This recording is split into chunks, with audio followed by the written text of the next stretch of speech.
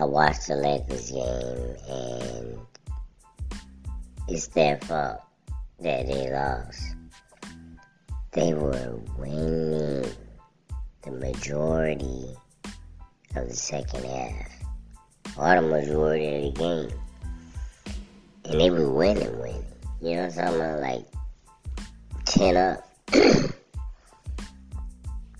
And then they get to the fourth quarter and they lose.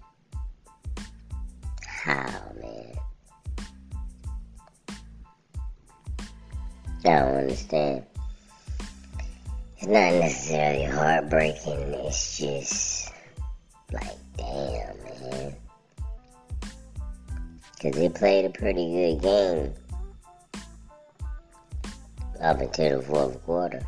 They were playing real well. Matter of fact, they played a pretty good game until like in the middle of the fourth quarter. Then everything started going downhill. Yeah, that was heartbreaking. I ain't gonna lie to you, man. Yeah, it was. I ain't gonna lie. Because the two players that they need, Miles Turner and Buddy Hill, was the two players that was on the opposing team that put them to sleep in the fourth quarter. Buzzer beater too, and I'm talking about this was a true buzzer beater. He got him right at the buzzer, no time left. That's crazy. Yeah, that was a wild game. You know one thing I give the Lakers now? They trying. You can see it. You know what I'm saying? You can see that everybody's putting effort. Anthony Davis is definitely putting up some good effort. You know, scrambling around on the ground for the ball, doing all kinds of stuff. LeBron James, he got hurt, came back. He playing through injuries. Russell Westbrook is stepping up. I mean, the whole team is stepping up, so I can understand why this would be labeled a heartbreaker, because they played well. They kind of, like I said, man, they fell off in the second half of the fourth quarter, but up until then, man, they was getting it on.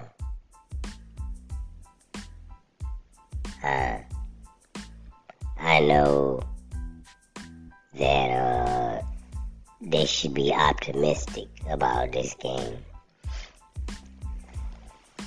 because I like the way they played, man. They still need to trade a lot of players, but I like the way they played. The Lakers are going to have a hard time, bro. If they could be up that much and still lose, man, you think they going to make the play-ins or the playoffs or the play anything? Man, they going to be home playing NBA Live when the playoffs and the play-ins start. If they keep doing this shit. The coach said it was his fault. I agree. Yeah, I agree it's his fault. He should have, it's some players he should have took out. He should have subbed some players. When they got cold, take them out, shit. But he should take blame for it, and they should go ahead and fire his ass and get it out of the way.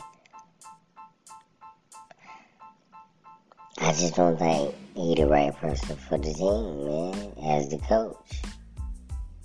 Now, even if he's Frank Vogel, I thought he should have stayed. Even if Darvin Ham somehow survives this season right here. I still don't think he's the coach of the team. Every time you see him, you look like he about to cry. Yeah, he's real stressed out. Yeah, they get paid a lot of money, man. They get paid a lot of money. A lot of money. Maybe it is worth the stress. Shit, I don't know. But the way the Lakers are going and the way they set up, man, they not winning nothing. Except a few games during the regular season. When I say a few games, I mean a few games. See, like I said, when they was beating up on the Spurs, people like, ooh, the Lakers are back. They beat up on the worst team in the league with a fake Dennis Rodman. Of course they could beat them. But when they step up against a better team, with better players, this is what happens. This is just a prime example.